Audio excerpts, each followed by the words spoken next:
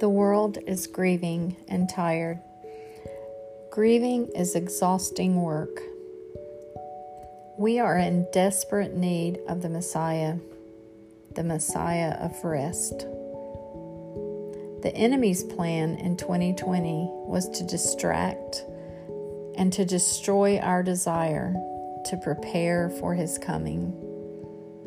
What if Advent might prepare us, create space for our deeper longings? Our souls were never meant to carry heavy burdens alone. Our enemy wants to keep us from leaning towards our greatest longing, Jesus. Hope you will enjoy hearing the first of 25 Advent poems on the Word made flesh from the book titled The Incarnation by Thomas Ryder Worth. Poem number 1, The Ways to Bethlehem,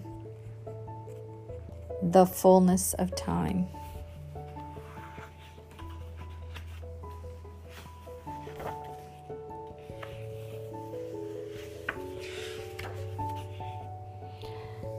But when the fullness of time was come, God sent forth his Son, made of a woman.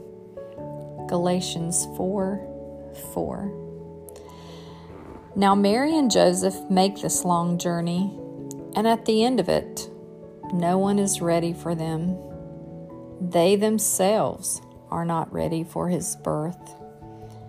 Mary's labor pains are probably induced by the long ride on the back of a donkey, the jolting and swaying, the up and the down. And now at the end of it, Mary tells Joseph that her time is at hand, the fullness of time. He looks anxiously from house to house, this place and that. Even the caravanserai, the inn, is too crowded, and there is no room for them. The little town of Bethlehem is overcrowded by tired visitors, come for the census, feeling jerked around by the Romans, feeling the nuisance, the upheaval, and no one has time for this weary couple in the fullness of time. They find, or maybe someone finds for them, a stable, perhaps a cave where our farm animals are kept. There in the night, on a pile of straw, wishing for better, but having to make do with what they have, Mary gives way to the contractions that will not be delayed or postponed. The child will come now, and that is all there is to it. In the fullness of time.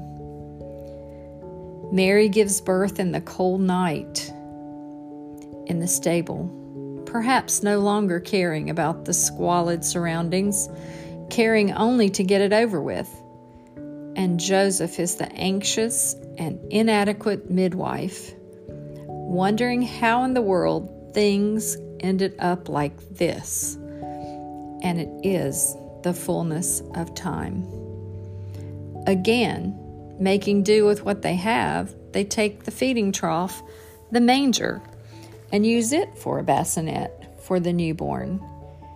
His coming seems so accidental, so incidental, so random in the fullness of time.